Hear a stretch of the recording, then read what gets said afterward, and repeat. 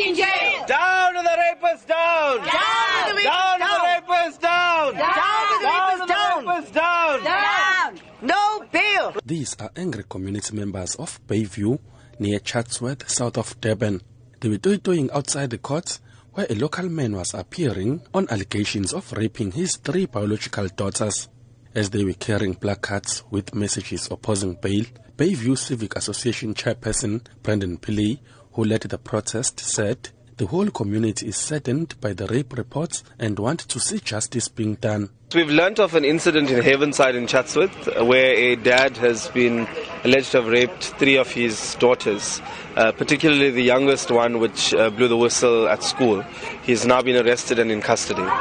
Well, we're here as a community to ensure that he does not get bail. We are going to ensure that the justice system is served.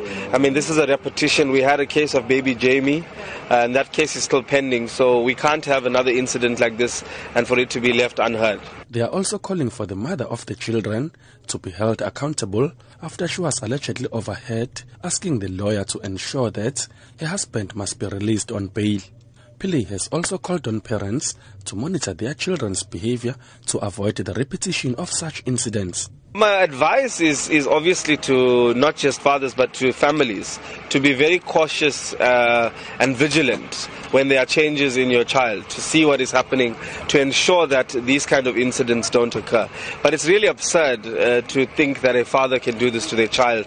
I mean, a father is there to protect a child and not to harm them.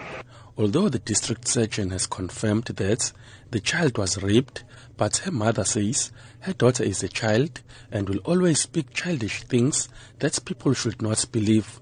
She wants her husband released as soon as possible. Inside court, the proceedings started off with the prosecutor taking center stage, reading the charge sheets that the accused is facing serious charges of rape, incest and abuse of his 9-year-old biological daughter. The state described the accused as a flight risk and asked the court to deny him bail.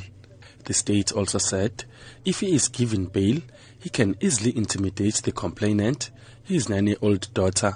The state has also pointed out in court that it seeks to charge the accused with additional charges as it is suspected that he also allegedly raped his 2 eldest daughters for the past 15 years.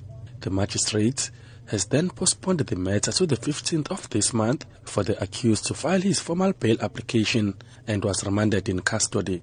I am Nhlanhla Nxele in Durban.